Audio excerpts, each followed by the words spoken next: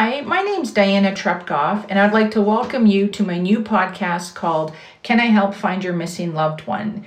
I'm a forensic artist who's completed hundreds of law enforcement cold cases, and I can tell you firsthand the pain and suffering I have witnessed on families of missing loved ones.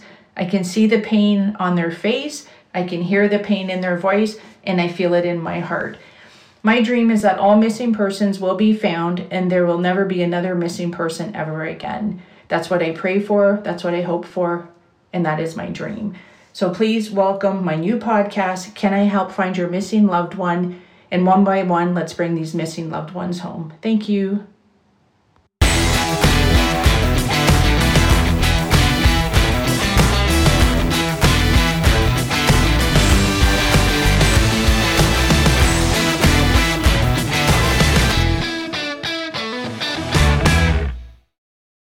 Hi, welcome to my podcast, Can I Help Find Your Missing Loved One? Today we have a special guest on. His name is Dave Clark, and his daughter went missing. She was last seen January 11th, 2020 at 4 p.m. in Hamilton, and her name is Holly Ellsworth-Clark. So thank you so much, Dave, for being on my podcast, and I wanted to say I'm so sorry your daughter is missing. Well, thank you for having me. We're really trying to do everything we can to find her, and this, I hope, is going to help. All the attention we get helps as much as possible. So that's great. Great, thank you. I guess let's start off with who is Holly? What are her passions? What was she like growing up? Well, she was a very energetic person, very outgoing, very imaginative. We're a family of pretty creative people, but mainly kind of introverted. And she kind of seemed like a changeling in the family, and being very extroverted and being very goal and completion oriented. She started things and she finished them, sort of no matter what stood in her way. Oh, nice. And, so she had a lot of accomplishments in the time that we knew her. And we all kind of enjoyed having her in the family. She was, and hopefully is, a great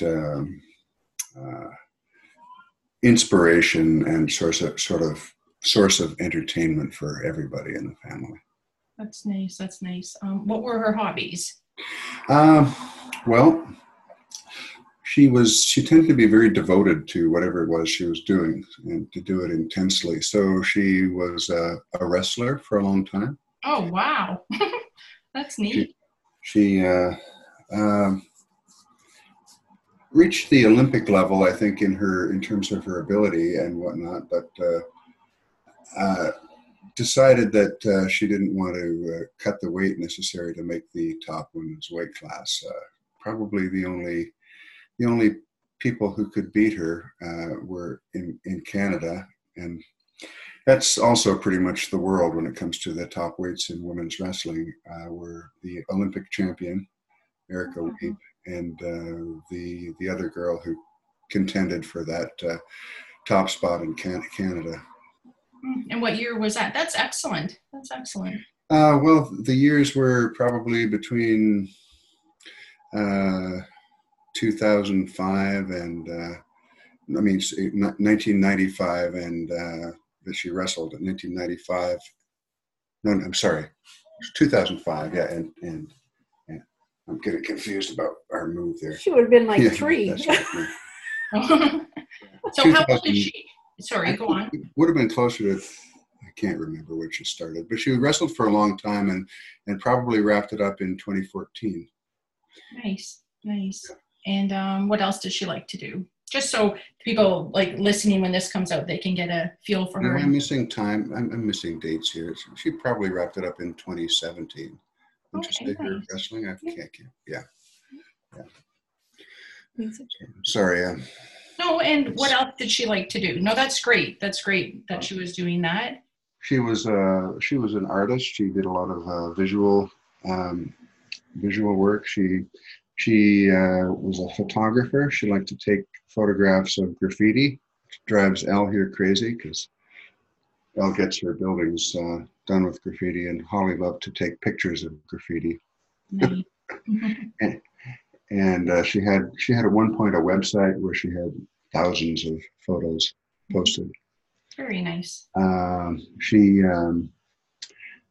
became a musician and had written, I don't know, 50 or 60 or more songs. It was quite incredible the speed with which she changed over from being a wrestler to being a musician.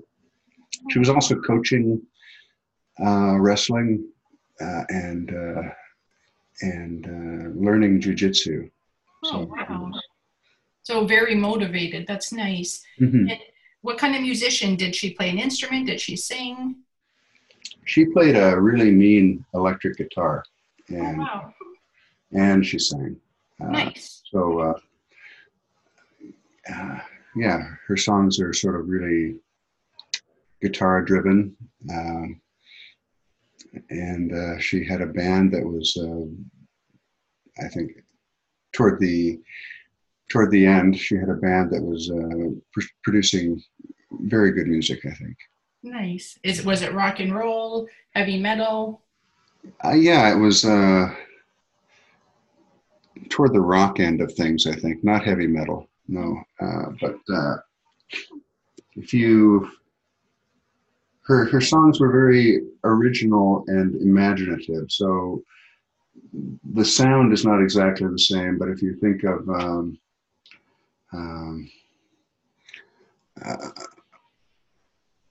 Canadian sort of indie rock stuff in that genre.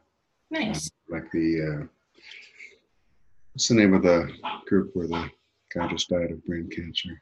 Tragic. Tragically hip. Tragically hip, that kind of stuff. So, but yeah. Nice. Very imaginative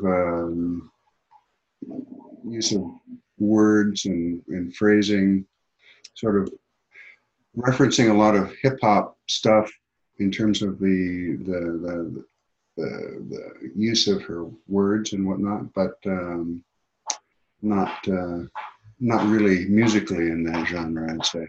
Mm-hmm. Yeah, I love Tragically Hip, and she sounds very driven, passionate, artistic. I love it. At least I got to get a feel for her, which the people listening will get a feel for her also, which is good. Yeah, so I'll tell you a bit about myself. I'm a forensic artist. I completed 230 law enforcement cold cases. So this is a bit different because it's a current case of a missing person. Right. The ones that I've been working on are 30 years, 50 years they've been missing. And a missing person is a missing person. So I know it's mental torture for the family and for people who love the person who's gone missing, and it's really hard. So I thought if I came up with something else besides being a victim's advocate and doing all the forensic work, whether it's facial reconstructions on a skull or age progressions, I came up with Can I Help Find Your Missing Loved One podcast, and it's been going really well. I had some amazing people on and giving some really good tips for families of missing loved ones. So I hope, and then I interview a family once a week. So I have the police and the chief of police and Criminal Minds producer and writer, Jim Clemente, DNA specialist. So it's going to help, I believe. So I'm glad I have you on. So anything that could help find your daughter, Holly, I will try and do. And if you can talk about the circumstances, what happened and when was, I guess, the last time you've seen her? Okay, sure. One of the things about this case is that there's just a lot of evidence supporting a whole bunch of different scenarios. So I kind of have to go back to what preceded it a little bit. Okay. To give you a sense of what might be possible and what's most likely. She moved to Hamilton to be closer to somebody who she thought she had a potential romantic future with, who was the drummer in her band. She had moved to Toronto to be with Randy, who had been who ultimately became the guitar player in a new band. She had left a really excellent band behind to move with him because she was in love with him, and they did a bunch of things. Ended up in Toronto, hooked up with Andrew, made some really wonderful music. It was, I think, ready to record, and unfortunately, the only recordings we have of it are some jam sessions that they did. Okay. But it's very, very ready for, production and play. And then Randy just became impossible to live with, I think, or Holly, or both of them. It's hard to say. It became impossible for them to live together anymore. I think they both wanted to continue the band, but it's very hard to do in the context of. And how long were they together? Or living together? A year, a little bit more than a year and a half maybe. And so then she was casting about for what was next. Andrew convinced her that Hamilton was a good place to be.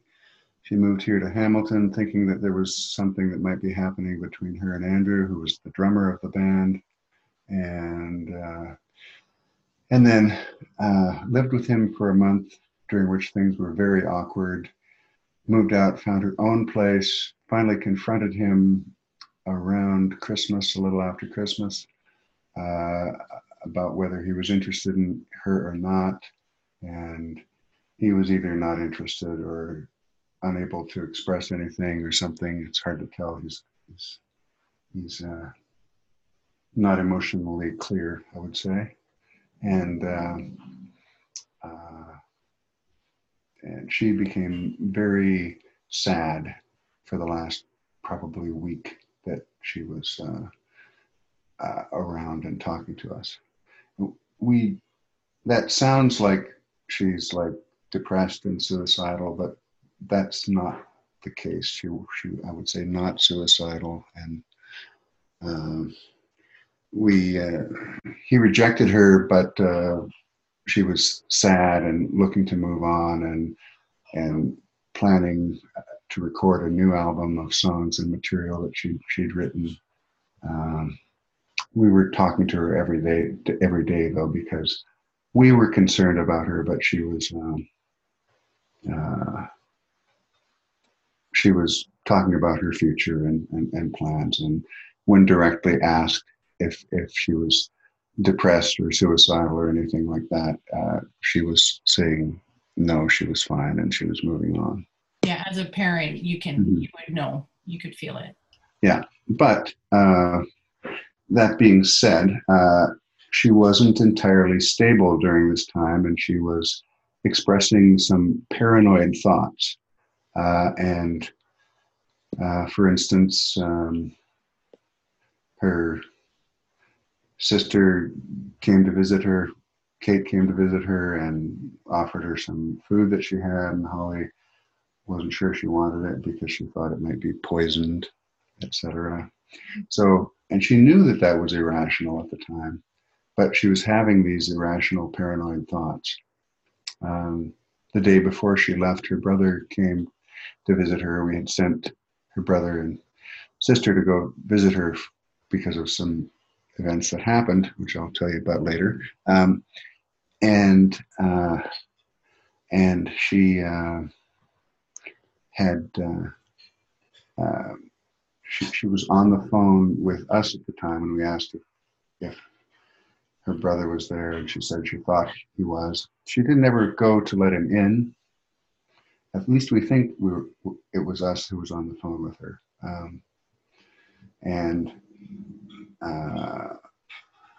And she said to us later that she had thought that she hadn't let him in because she thought someone else was using his voice. So it sounds paranoid to the extreme and insane. And at the moment, that's our hope, is that she's completely psychotic, and that she's paranoid and hiding from people because, you know, she's afraid and that she's still out there. Okay. But there's other evidence too. The day before she left, she talked to us about being pursued or trying to escape from or avoid. We're not sure what the language actually was. 2 men. She talked about running through the woods all night to avoid these 2 men. And the people on the street who had seen her thought that she was using heavier drugs.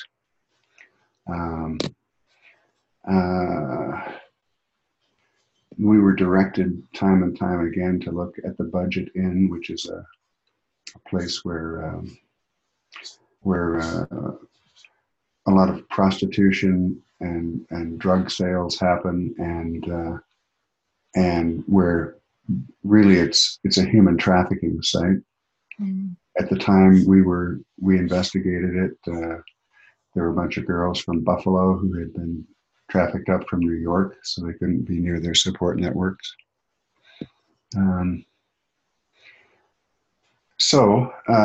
This having gotten to, we assumed when we were on the phone with her that it was her mind that was challenged, but when we got to Hamilton, it was a place that was rife with crime.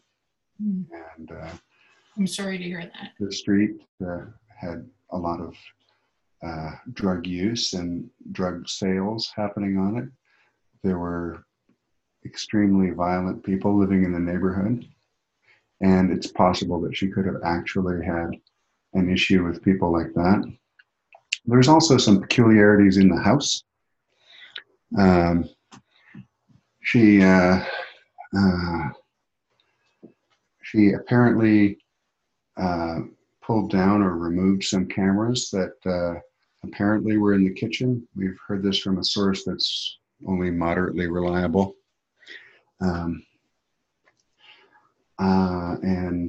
And she removed those. And the moments before she left, she tried to access the room that the camera server was in.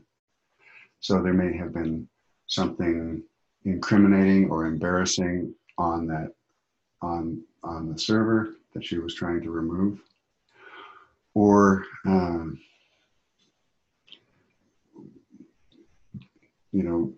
God knows what. There may have been nefarious involvement of her roommates in something. I don't know really, but the odd cooperation, the oddly spotty, sporadic cooperation of the roommates in helping us figure out what was going on, the failure of the landlord to actually provide any video when he had cameras set up all over the place,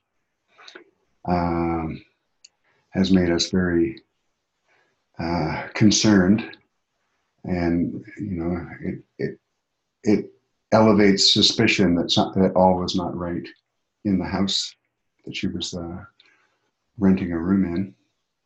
I wanted to say you're doing amazing with all the research from everything you're telling me, because I've dealt with so many families of missing loved ones, and what you're doing is everything you can do, and that's great. I love to hear when the family is out there and no stones unturned. That's how you will hopefully find her. So you're doing really good. Okay, so we ultimately traced video. Is there something that I've missed going over, Elle? Yeah, when she actually left. Okay, so when she actually left, yes, I thought so. So we were contacted by someone peripherally associated with the household when the day before Holly left, because she had broken a window. She came back to the house after being away. She was missing for all night, basically from 6 o'clock. she's missing in our research from 6 o'clock to 7 or 8 the next morning. When she came back to the house, broke a window, entered the house through the window, and then went to her room. And it was after that we were contacted by the roommates. She also called us immediately after entering the house and asked if we would get her a ticket home. That she, it's a very heartbreaking message that she left, which we didn't hear immediately, unfortunately, because my wife just called her back.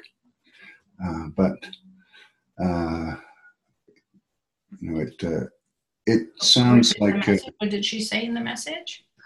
That she really, really loved us, that she wanted to get back to Calgary, that she wanted us to get her a ticket back to Calgary.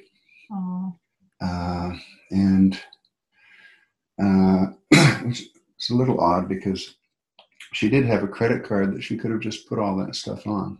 Mm-hmm. But anyway, it wasn't an issue for us. We had been asking her to come home all week, because she had been in Hamilton, to be with this drummer, and he had rejected her, and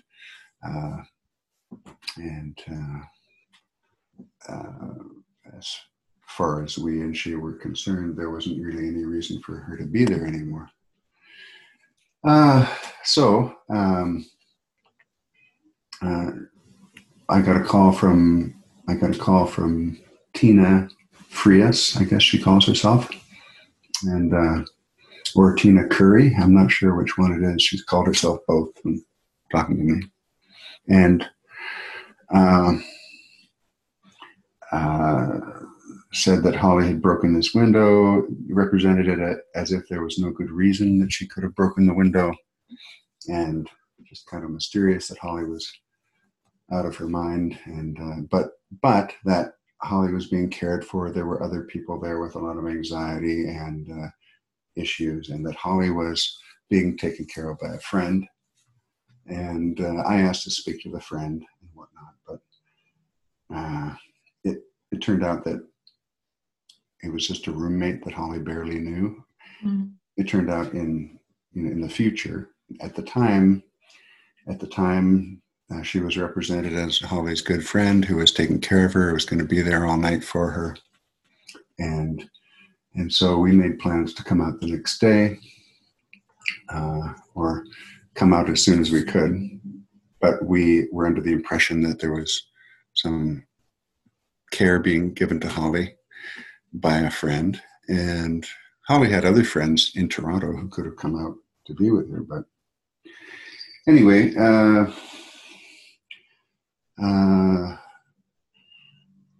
it turned out that it was just a roommate who stayed with her until about midnight, came back and hung out with her early in the morning, and then left at 9 o'clock. And then Holly ended up leaving at about 1 o'clock. She spoke to me just before she left. I called her and told her I was coming out, coming to get her.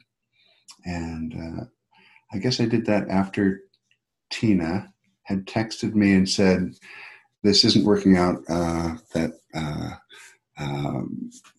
she thought Holly needed her family here and that we needed to come get her. And so I called Holly, told her I was coming to get her. And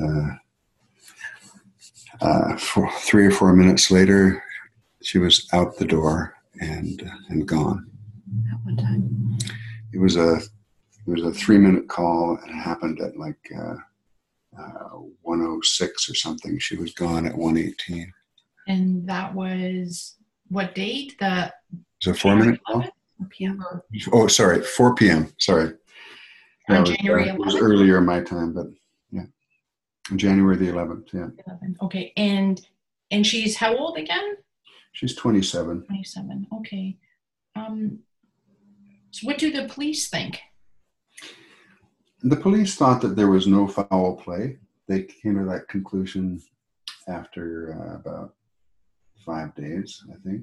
When we had our first meeting with them, they'd come to that conclusion.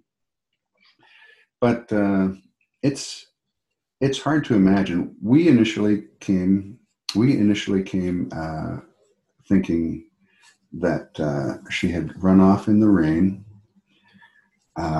extremely torrential rain, and then it got cold a couple days later. We initially came thinking that she was run off in a completely panicked state of potential psychosis, and we were hunting for her in the places that we knew that she liked to go, which are sort of the more rural areas of the city, the rail trails and the wooded areas, and those are the areas that we looked. And it unfortunately got colder and colder over the course of 3 days, and we were concerned that she'd gone off in a panicked condition and had died of exposure. But there has been no body found. Mm-hmm. And she was also telling us about being pursued by people. Yeah. There's odd things happening at the house. There's really odd sort of lack of cooperation. Yeah, someone knows something. Landlords. And then we found video about 2.5 weeks into our search. We found video of her taking care of herself. She made a rain poncho for herself out of a garbage bag, and then she found a bag of what looks like clothing, but we don't really know. We're assuming it's clothing, and carried that for some time, and then dropped it again for some reason.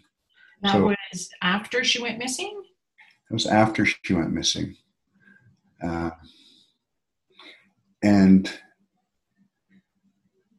And so it gave us hope that she was at least taking care of herself. So there are some other oddities. We found video later, maybe from February 3rd, of someone who looks an awful lot like her, walking along in the same vicinity of the area that she was last seen in on the cameras. So, and we looked for more of that, but didn't find more of that. There's an Instagram account that was made in her name, but we don't really have any confidence that was her. There was some activity on there's a whole another rabbit hole to go down. She was in her paranoia. She was making contact with somebody who she had been very hostile toward previously, and asking questions that seemed to be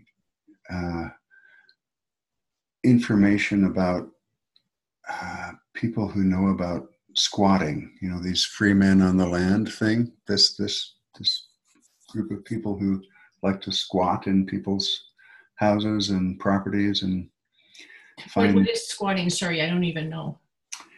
They like to find houses that are not lived in and live in them. Okay.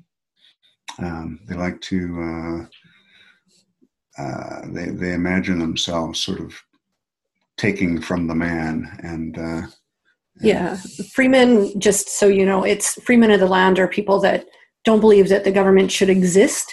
Okay. So they'll fake license plates and drive their vehicles because they don't want to pay into the taxation. They'll move into a home and know the Landlord Tenancy Act, and stay in that home for 6 months because they know that they can't be kicked out. Yeah, which is horrible, but yeah.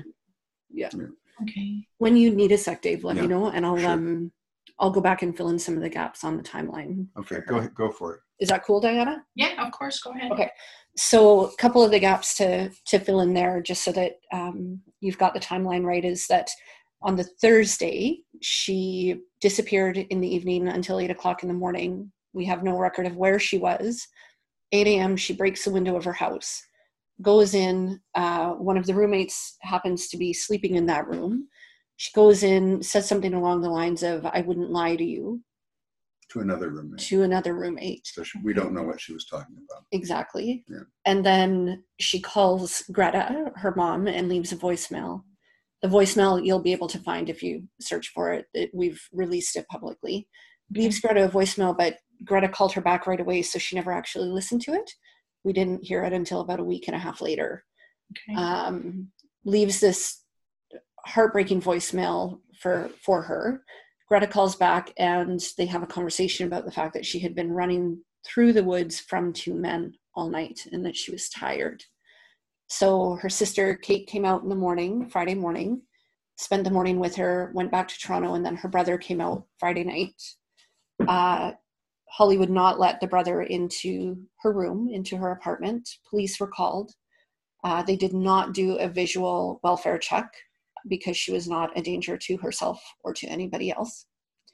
The brother left that night later on after trying to get everything that he could from her and trying to see her. He left, and then one of the roommates managed to go in and spend a couple hours with Holly and get her calmed down. Saturday morning, we know she did a bit of meditation with the same roommate. She was out and about, behaving a little bit erratically throughout the morning. And then at 4:06 p.m., Dave called and said, "Hey, I'm going to come get you tomorrow. How is your car? Is your car working okay?" And she kind of shrugged it off. Mm-hmm. Was she happy to talk to you? And what was... She wasn't upset to talk to me. She basically said, "Okay," or something like that. And it was a very brief conversation. Okay. Kind of mindless. Yeah. I wouldn't say that. No. She just seemed distracted. Okay. Yeah. Better word. Yeah. So they have a conversation for 2 minutes. Dave hangs up. Holly moves around the house a little bit. She tries to get into the basement and couldn't. We think that's the server situation that Dave was talking about, that she might have been trying to get to the servers. She ended up walking out the front door of the house at 4:18 p.m. The roommate specifically said she tried to get into the furnace room, which they called it the furnace room repeatedly. Mm-hmm. They called it the furnace room. They asked us to imagine that she was in there trying to get bicycles, even though there were no bicycles there. Mm-hmm. So there was a bunch of, it seemed like potential attempts to confuse us about what it was she was after there. Yeah. Yeah. And I mean, the reality is we don't know. No, they may just not have had any idea why she was down there, Mm-hmm. and they're speculating, or they may have been trying to confuse us as to what it was. What does your gut tell you? That they're hiding stuff? My gut tells me nothing at this time. I just don't know. You don't know. Okay. Tina and Avery, the two logically most suspicious roommates of the lot, present themselves very well. So we had meetings with them and they seemed very sympathetic. But, just the fact that there were cameras, I don't know if it's even a fact that there were cameras because we haven't actually been able to interview all the roommates.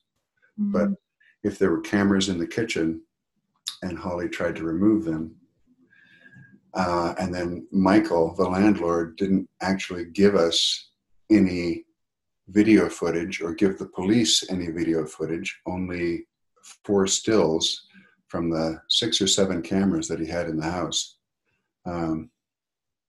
It all adds up to something that's sort of logically suspicious over and above any sort of sense or gut feeling that I have from these people. And my gut feeling from these people is that they have nothing to do with it, but that they're not telling us everything. Mm-hmm. Yeah, something's missing. Yeah, but I honestly, Yeah, I honestly don't trust my gut at this point. So Yeah, fair. Yeah.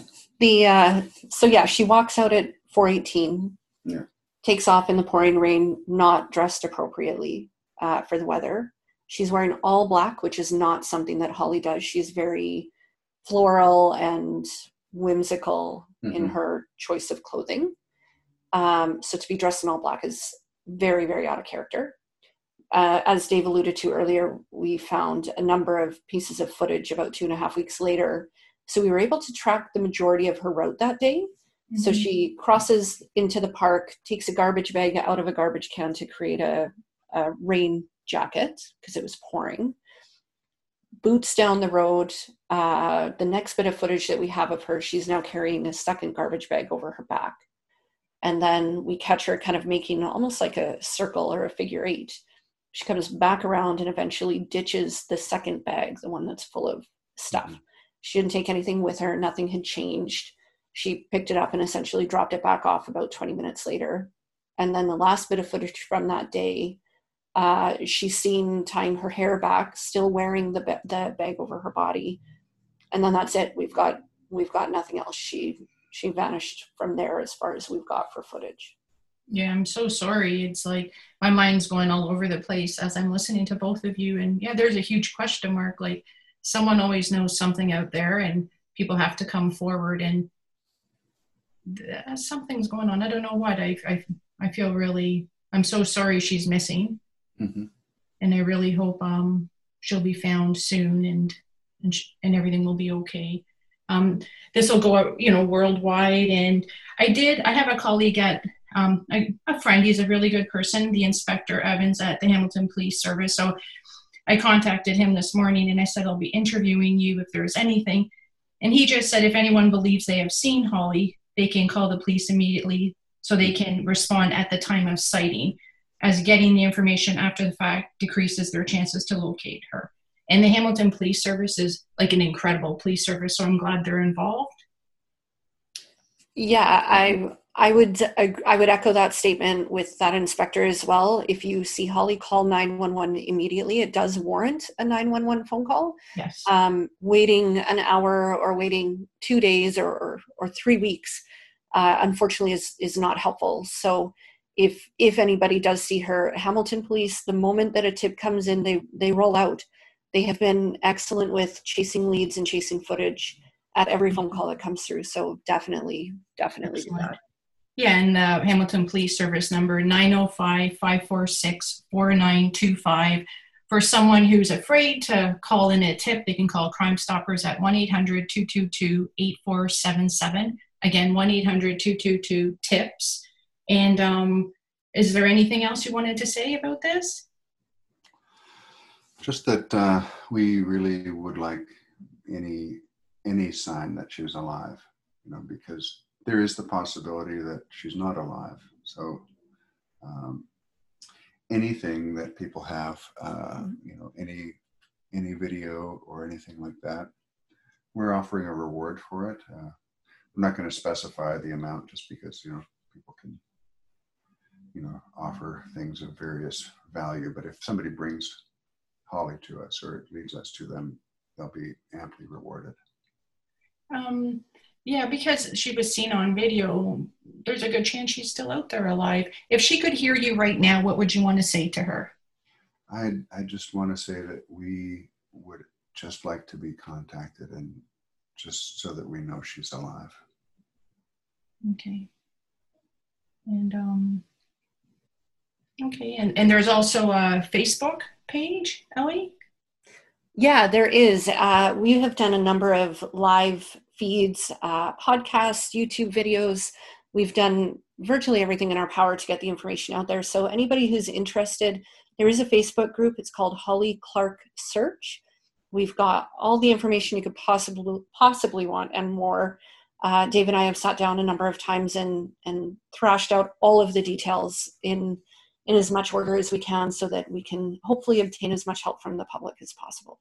Great. Yeah, I wanted to say you're both doing an amazing job. I did go on the Facebook page and I was looking, and it's really good how you're so proactive and you're you're trying everything. And it's really important when someone goes missing to do that right away. It's once a case goes cold down the road, it's really hard. So right now, I believe someone always knows something out there. We just need someone to have the courage and come forward. And so thank you so much for being on my podcast. Can I help find your missing loved one? Dave, I really hope you'll have your daughter soon. And thank you, Ellie, for everything you do.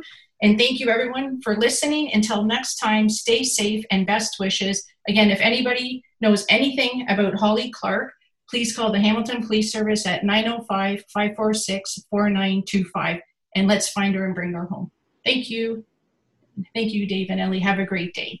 Thank you. Thank you. Okay, bye-bye. Bye-bye.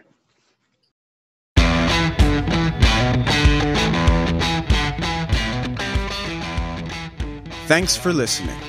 Can I Help Find Your Missing Loved One is created, produced, and hosted by Diana Trepkoff. Associate producer and sound editing by Marty Brown. Please don't forget to call in any tips. Thank you.